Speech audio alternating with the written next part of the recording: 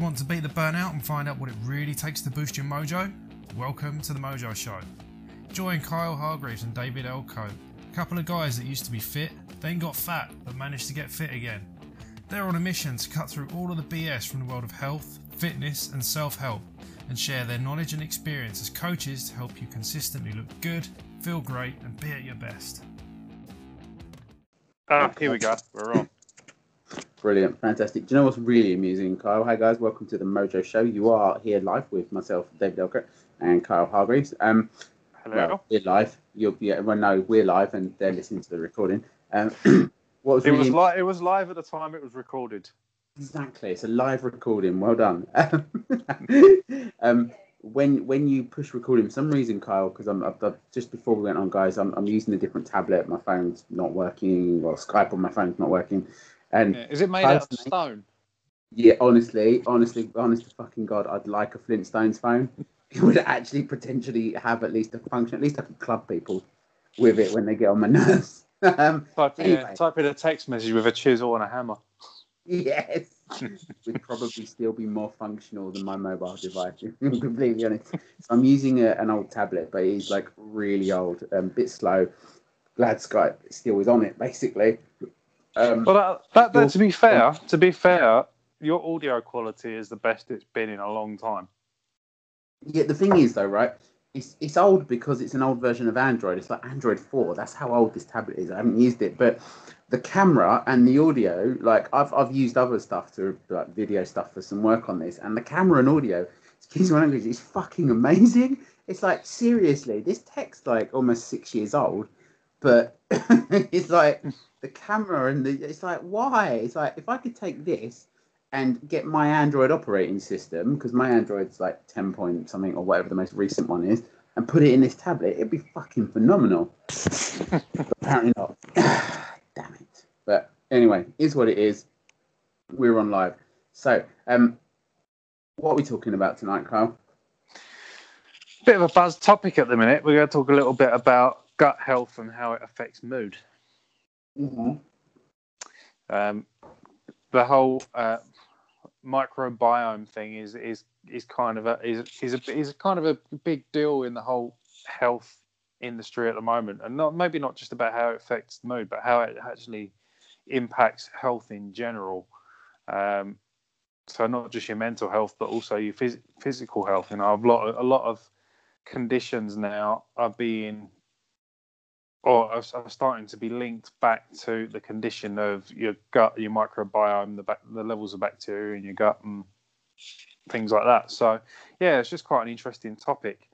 I thought it'd be an interesting one to talk about because it's one that I think is a bit misunderstood. It's also one that's quite new in terms of the science behind it. There's a lot of work being done at the moment. There's still our understanding of it is relatively low. So yeah, I just thought it'd be an interesting one to kind of unpack and chat about. Okay, so first off, before we get into it and actually be serious, I'm going to make an amusing comment because when you said about it being a big deal, do you know what went through my head, Kyle? Anchorman. It's like gut health. It's like it's going to everything else in the fitness industry. I don't know if you know this about me, but I'm kind of a big dick. Here we go. So gut health is the Anchorman. It's the Ron Burgundy of the well-being and fitness industry. It's a big deal. Sits there kissing his guns after doing 1,000 reps with his dumbbells. Yeah. I don't know if you know this. I'm just working my uvulus muscle. Brilliant. So why is it such a big deal, Kyle? You know, what's the buzz about it? Why is everyone like, gut health? I think a lot of it comes down to the fact that we're starting to wake up to the realization that it plays such an essential part in a lot of your body systems, including your brain. You know, we've always thought the brain is the governor organ, essentially, right? I think we all accept that it is at the top of the castle. You know, it is the king of the castle, but it's actually affected a lot by the gut. You know, so your gut can actually overwrite your brain in a lot of ways. So aside from that aspect, there's also a lot of things like IBS, Crohn's, thyroid problems, even links to diabetes and things like that now are being linked back to the condition of your gut and harmful bacteria or overgrowth, parasites and things like that. It's starting to be something that's being understood a lot, especially over if you look at how we've been living over the last 50 years or so in terms, not just food. Obviously, food quality has gone downhill significantly in terms of its nutrient value and whatever else, but also the levels of pesticides and rodenticides and fungicides and things like that. That, all right, they do kill bad bacteria, but they also kill the good bacteria, which fend off a lot of the bad stuff. So there's a lot of issues with diet. There's things like antibiotics, which are like the go-to thing for most medical problems these days, which, they're starting to understand that there's a lot of these physical conditions are linking back to the condition of the gut and the imbalances there. And also things like the prevalence, if we're looking at it from the mental health side of things, which kind of what we were going to focus on, things like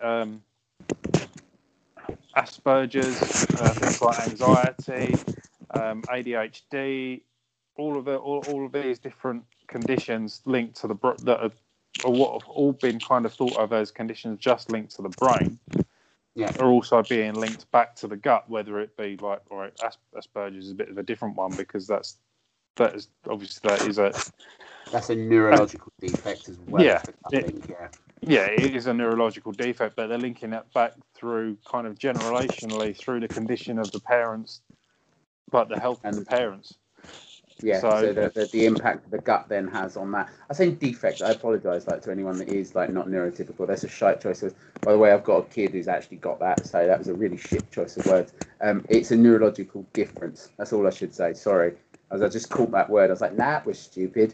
Sounds fucking horrible. No, it is. It's a neurological difference, and I get where you're coming from with the gut health. It's really interesting. The link that this has, and especially the evolutionary link as well. I find that fascinating that this has evolved and changed over time, and potentially not in a good way.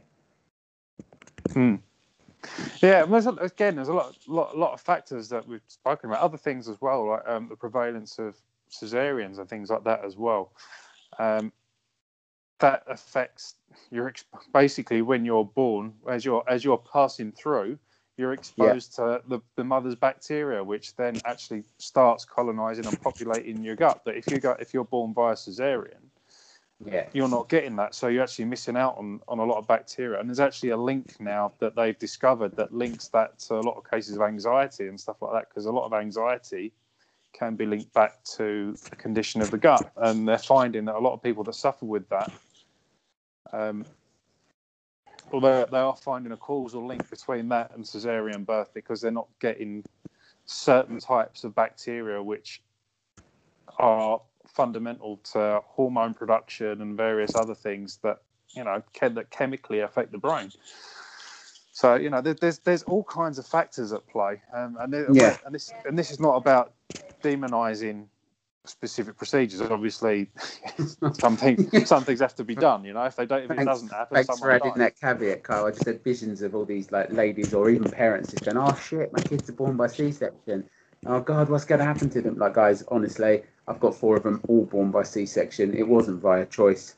Jamie didn't have a choice. Basically, it happens, and like Kyle said, it's about prioritization at the time. Can you imagine? I know I'm going to still give birth vaginally. I'm not having a C-section because I want it to absorb the bacteria so I can prevent anxiety.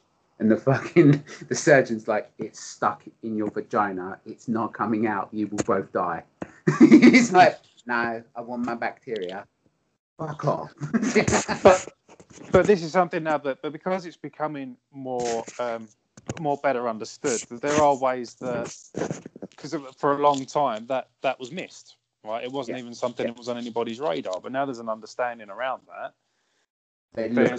There's ways where they can transfer the bacteria after the baby's born, so the baby can still be exposed to it. And, these things are things that are starting to become more of the mainstream, so to speak. So it's not necessarily that it's going to be a problem forever. It's not. They say it's not the procedure itself that's inherently the problem. It's the lack of understanding around it that we're now starting. But we're starting to get that understanding so that we can actually make those changes. If that makes sense. Yeah, no, that makes perfect sense. So, obviously, like you say, there's a lot more understanding. I personally cannot wait until my kids are 18 so I can tell them that, when they were born, straight after they're born, because they didn't come out the natural way, they got bathed in their mother's bacteria, and just wait and watch the look of disgust on their 18-year-old faces. But obviously, it's a massive, massive topic, and there is so much that goes on. So for the sort of people that listening to podcasts like us, men or ladies, okay, they've got stress, they might have kids, they might have busy lives, what are the big key takeaways that you always want to get across to people? I know, like, one of my first ones about looking after gut health, but obviously, especially with the mental health things, serotonin, the happy hormone, 95% of it is produced in the gut. But it's actually produced by a good bacteria in the gut. Yeah. So if you kill that good bacteria off, there's nothing to produce it. So, you've bombarded yourself with antibiotics, you're stressing yourself out, your nutrition shit, your hydration shit, shit, and funnily enough, you build up a lot of shit physically as well. All right, but you destroy serotonin. It's the happy hormone. It's the body's natural happy hormone. All right, so you're destroying the things that create it. Well, what happens? And the way that the body works, it's a simple, it's just like a seesaw. If the happy hormone goes down, your stress hormone, cortisol, goes up. A little bit of it's not bad. You need a little bit of it to start your adrenaline off. When you're exercising or when you're in fight or flight, literally like proper fight or flight, you need a little bit. But too much cortisol is a bad thing. It switches parts of your brain off. Okay, it inhibits your digestive system even more. Okay, it stops muscles working properly. It increases inflammation in the body. Oh God, the links between gut bacteria, like you mentioned, IBS as well. And I'm going to say bowel disease. I'm going to group, and it's a really generalization. I know IBS, ulcerative colitis, Crohn's, but all of the similar bowel conditions that then leads to some kind of reactive or inflammatory arthritis is insane. Yeah, it's absolutely crazy, the links between them. You can almost literally, kind of like the timeline for the generational stuff. You can trace a person's timeline and go, oh, you stop looking after yourself, it's built up. Oh, you've got IBS. Oh, okay, and you've now got some kind of inflammatory arthritis. Right.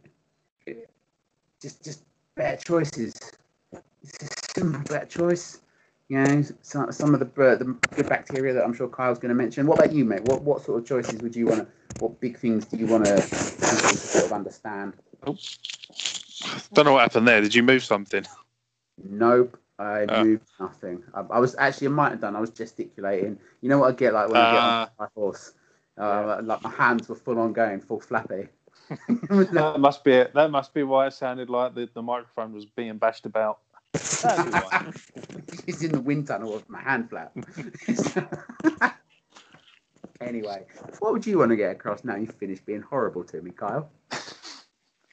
I think it's just reiterating what you've said. A lot of it is diet and hydration. They're two of the big ones fundamentally to start with.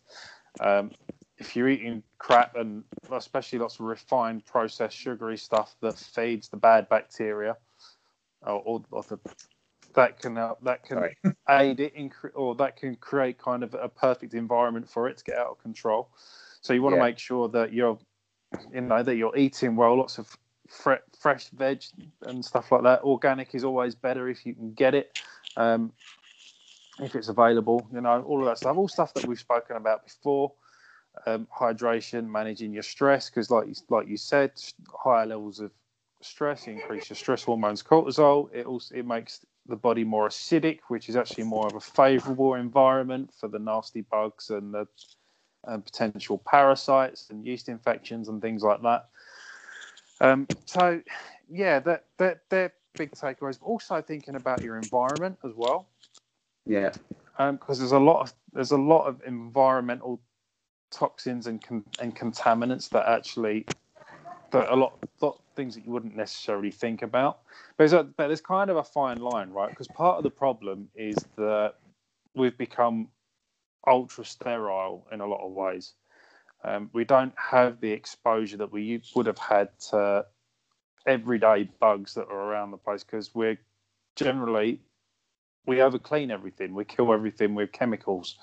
So we don't get that immune exposure to it. So that, unfortunately, that means we are more susceptible to bugs getting in because we can't fight them as effectively. Mm-hmm. So that there is that side of it. So it's important that we kind of keep things clean. But there's also a lot of things that we don't necessarily think about, like air pollution, like pollution being thrown up from carpets, dust in the air, mold. Mold's a big one, especially mold spores. I was listening to an interesting podcast. I recommend it, guys, if this is a subject that you're interested in. Dr. Michael Ruscio, what's he called? He's the author of a book called Healthy Gut, Healthy You, and he's basically a specialist on this topic, really. An interesting podcast. They were talking about mold spores and how it actually, not only do the spores, these spores, when you get rid of the mold from the wall, they get into the wall, but they can actually travel through most building materials, so they're constantly getting through into the air. But they can actually chemically alter your DNA. So the spores get into your system and they actually alter your physiology to suit them. They're parasites. So, things like mold, make sure that you're not living in a moldy environment and you get rid of it properly. So, those kinds of things. So there's food, some stress, links hydration. on mold as well with asthma, mate. There's quite a high prevalence with that one as well. That's quite an interesting one. So not just gut, but respiratory as well. Like the impact it has on that. So that's cool. Go on. Sorry, what were you saying, Carl? Apologies, I rudely interrupted. Yeah, no, I was just catching my train of thought, because I'm thinking what we've said. We've talked about briefly about food and hydration and stress. Yeah, so I think a lot of it is just being more aware of what you're putting in, because there are things that you can do to help repopulate your gut, but it can be a bit of a bitch of a process as well. So it depends on the level. So what is that process, Kyle? And the levels that you can go to. Well, if we're looking at extreme cases, right? So say someone's got like a parasite infection or a severe yeast infection, or they've got quite severe SIBO, which is small intestinal bacterial overgrowth. Then there'll be things like elimination protocols. So you'd be on a highly restrictive diet, because basically what you need to do is you need to starve out the bad bacteria, and you need to starve out the parasites and the fungus and anything else. Because the more you feed it, and unfortunately, they eat a lot of the things that we eat, and the more we feed them, the more they become prevalent. And some of these parasites and bacteria, they basically bore their way into your gut and through your intestines, and they can be the cause of things like chronic inflammation and leaky gut syndrome, and all of these things that they create the food sensitivities or the nasty symptoms, the skin problems, the sleep problems, the digestive issues. And aside from that, they're also stealing the nutrients that you're eating that you're trying to get for yourself from your food. So then all of a sudden you're starting to get mineral deficiencies and things like that. It's like, hang on a minute, well, surely I'm getting enough of this because I'm eating such and such. It's not. The problem is that you've got these parasites that are living in your gut that are actually leaching it all out of you. So there's all so there's all these things going on, right? So the first phase really is well, if you can get tested, if you can find a medical professional or somebody that can actually test to find out what you've got. Yeah. Oh, are you gesticulating again? No, I've just moved the iPad, the tablet. Sorry. That's all right. So if you can find a trained professional who can help you identify what you've actually got, because again, this is part of the current problem that we have, is that most of the bugs, when you do testing for infections or bacterial infections and things like that, they're only testing for specific things, and there's a whole broad spectrum. 90% well, I don't know what the actual figure is. I just threw that out there, I'll be honest.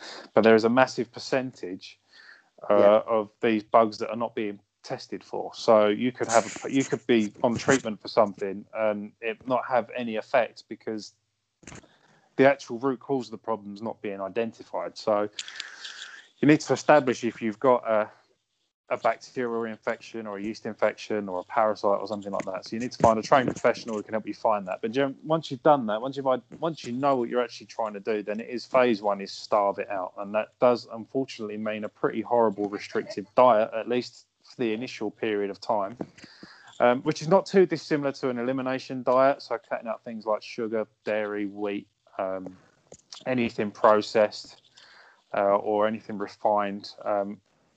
They usually look at FODMAPs as well, so which makes it a real challenge because a lot of fruits and things that you would consider, and vegetables, root vegetables and things like that, things that you would normally consider to be part of a healthy diet that you would probably go to, oh, if I'm on elimination, this is easy because I can eat fruit, all the fruit and stuff I like. Well, a lot of that you can't touch because the sugars feed the parasites and the bugs and the bacteria. So it would be a very cutting grains, even nuts and seeds, which makes it even more difficult because a lot of nuts, if you've got a fungal infection, nuts like fungal superhouses, they're full of all sorts of things. They're fine if you've got a good Sorry, balance. Carl. Just bear in mind what your words. Your nuts are fungal superhouses. Right. Okay, if you've got a good balance, yep. In all fairness, though, if you've got a fungal infection, your nuts are fungal superhouses. Yes, they are. There we go, guys. And that is one way you can spread it, unfortunately. Oh. Spread the fungus. Please don't. That's gross. So, yeah, right. So, getting rid of nuts, okay? Yeah, and anything inflammatory as well, anything that you might have an intolerance to. So again, you're going to need to work with someone who's kind of a specialist in this area who can help you identify the things that you need to avoid and the foods that you should have. So initially it'd be fairly restrictive. In the most extreme cases, and you're probably looking at some sort of rotation diet where you can only eat maybe 3 or 4 foods a day, and then you're not allowed to eat any of those foods again for the next few days.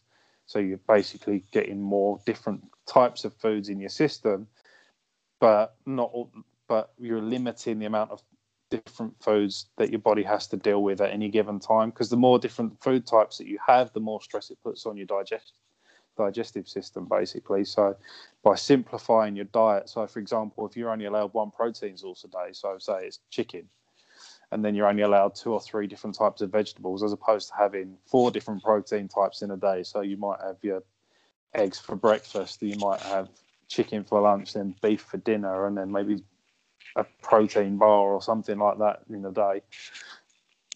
All those different types of foods make your body have to work harder, which elevate the stress levels. And if you've already got a stressed out system and a stressed out gut that's already damaged that needs to heal, then it slows the process down.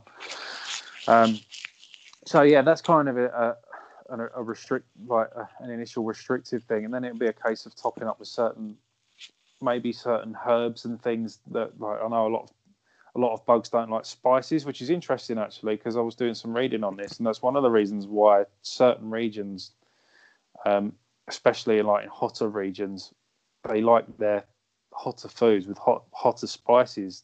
It's an instinctive thing because a lot of the bugs can't tolerate spice; it kills them.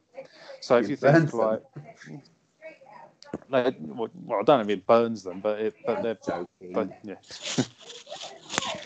But that's why things like curries were kind of prevalent in India, because they're more likely to be exposed to harmful bacteria. The spices and actually help kill the bacteria. So there you go. Oh, see, Indian takeaway got no. So yeah, the first stage is really kind of a diet overhaul, basically to give your gut a chance. You starve out the bugs and try and neutralize it. Then you've got to try and repopulate with the good stuff. So then you're looking at making further changes to your diet by getting more prebiotic stuff. So you'll be reintroducing certain vegetables that you might not have had when you're on the initial phase, like root vegetables, because they're high in starches and sugars, which the bugs love. You've got to kill them first, but then you've also got to feed the good bacteria. So you've got to start reintroducing things back in. Okay. So then there'll be further tweaks that way. And it's just a case of gradually testing over time to see how you react, whether like a normal elimination diet we talk about, you're testing things to see if you have any adverse reactions. So whether they're physical, psychological, energy, mood, whatever, right? You're constantly testing to see if you have any negative effects, and that's basically it. And obviously clearing your environment as well, making sure that you keep the house clean or relatively clean. You're trying to avoid using any like harsh chemicals, anything that can affect, like, because even things like soap, right? Because your microbiome is not just about the bugs in your gut. It's also about the bugs on your skin. It's about the bugs in your mouth. It goes it's your whole body, right? And if you're using like soap, like soap's a prime example, right? We use soap all the time for that purpose because it kills bugs, but it also kills the good bugs. Now, at the moment, we need to be kind of vigilant on our hand washing because of COVID. So, I'm not going to turn around and say don't use soap because we need to be sensible. But you do need to think about like the chemicals that you're using in your house, because at the end of the day, right, if you're spraying chemicals that are designed to kill things, bugs or not, then whether you're using it on your kitchen counter or whatever, right, you're still going to get into your system. So you have to think about the types of products and chemicals that you're using, because that's going to have an effect. So that, those are things to consider. Harsh cleaning products and whatnot. Antibiotics as well. We mentioned them at the beginning. Obviously, if you've got an infection that needs to be dealt with, it's that whole prioritization thing, isn't it? But if you do end up on a course of antibiotics, and most of us have had them at some stage, I mean, that's part of what we said. They're like the go-to thing. Unfortunately, because of the lack of understanding, we haven't taken the time to repopulate our guts afterwards. So, you need to think about the protocol where if you come off antibiotics at any stage, or even during, because there are probiotics you can get to take while you're on them. Things like probiotic supplements or fermented foods and things like that can be good. They're usually kind of after the initial phase, depending on how severe the infection is. So you wouldn't necessarily want to take the probiotics while you're on the initial elimination phase, because that can be detrimental. Again, depends on the severity of the case and whatnot. Yeah. But these are kind of general things, But generally speaking, right, it's all lifestyle, isn't it? It's all stuff that we've spoken about before. It's about improving, not just improving the type of food you're eating, but also where that food's coming from. Yeah. Reducing your exposure to potentially harmful chemicals and environmental toxins, keeping yourself hydrated so that your body's constantly flushing things through, and managing your stress. Because aside from because we haven't really, we to be honest, we haven't even touched on the mental health and stress side of it, which is kind of what we were initially going to talk about. This is the thing, right? This topic's huge. It's not something that you can comprehensively cover in a half an hour conversation. This is something that's a huge topic. But if you think in terms of anxiety and mental health, right, we talked a bit about the serotonin connection, right? But the other thing as well is that if we look at anxiety, now anxiety is something that's often thought of as like there's a stigma to it, isn't it? It's one of those things that nobody wants to have it. That it's something that people often feel ashamed of if they experience it, or they feel like it's some kind of weakness or whatnot, right? But if we can get rid of that belief and put that and just park that to one side for a minute and look at anxiety from a more objective perspective, right? Anxiety is actually a resource. There are times when you need to be anxious because it's essential to your survival. Yep. So if you're facing down that saber-toothed tiger, if you don't feel a little bit of anxiety, then there is there is probably going to be a survival issue there, right? Yeah. So if we link it back to your gut, if you think of it this way, right? If you get an infection and your body's trying to fight off some sort of harmful parasite, virus, or whatever. Yeah. Okay. Go on. It's quite often that you might find that, like you say, the serotonin production is going to go down for a start because of redeployment of resources and whatnot. But also that anxiety thing. If you've got a virus, well, generally, how do you feel when you've got a virus? You kind of just want to stay in bed and be sort of left alone, don't you? Meh. Yeah, you don't want to do anything. You want to be as inactive as possible because you feel like crap. You feel miserable. You don't want anybody around you half the time. From a biological evolutionary perspective, what your body's doing is containing that virus. So that anxiety is not. It's not just protecting you. It's not just keeping you still to help you recover because your body needs to prioritize the resources, and the more inactive you are, the easier it is for your body to fend off the infection. Yeah. It's also protecting the herd. Yeah, it's not transmitting it. All right. If you're locked up away in bed and keeping away from everybody else, you're less likely to spread it on. So in that case, anxiety, whether you recognise it as anxiety or not, is being a resource. Yeah. If you're going into a stressful situation and you're feeling anxiety about it, well, that's your body telling you that there is a potential threat there and you need to take it seriously. Yeah. It's being a resource. There are times when that resource is then taken out of context and it's not helpful, but it's still a resource, so sure. It's not inherently bad. And yeah, there was an interesting what was the book? What was it called? It was called, I think it's The Mind-Gut Connection. Dr. Emran Mayer. And he talks about this. We mentioned earlier about this generational thing, right? Where certain conditions and anxiety can actually be linked to the gut from previous generations. So the working theory is that the more you experience anxiety and the more that your stress hormones elevate, the more acidic your system becomes, then the more of an impact it has on your microbiome, the more it changes the gut flora.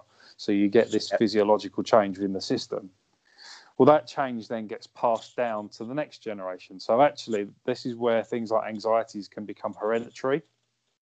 Yeah, because you inherit your parents' microbiome. Essentially, you inherit the gut profile. Yeah. So, but they did a study on chickens where they basically separated generations of chicks, and they got them to a point where they didn't know what a fox was. So it was like a couple of generations in, so that when they were exposed to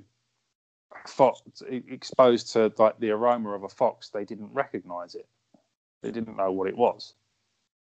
So then what they would do is they would then do they then did like a Pavlov dog test. So what they would do then was they would release the fox pheromones, but then they would do something to frighten the chickens.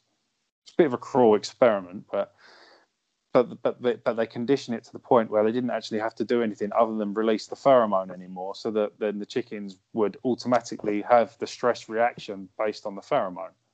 Okay, yeah. Then what they did was they took the next generation of chicks and exposed them to the pheromone without the other stimulus, and they were exerting the same stress response that the mother chicken had. Wow. So there's like a neurobiological collection. It doesn't just, like you said there, like earlier on, mate, it actually rewrites like mold. It rewrites the DNA. Yeah, that's it. Thank you, Kyle. Much appreciated. I'm just gonna go and punch myself in the head. Yeah, rewrites the DNA. That's amazing. That's phenomenal. Scary as well, but phenomenal. By the way, that's not the most horrible scientific experiment I've ever heard of. No, it's not. In the grand scheme. But I mean, of things, genuine. but... No, I mean genuine, like horrible though. Like I've made genuine horrible. I mean, genuine scientific experiment, not just people experimenting on people because they're sick. There was one study about compressive forces in the spine, and they needed a test subject, and they basically, this was somewhere in Asia, I cannot remember exactly, but they basically fired 100 monkeys out of a cannon into the ground. Oh. Pardon? Yeah, that must have sucked for the monkeys. Don't.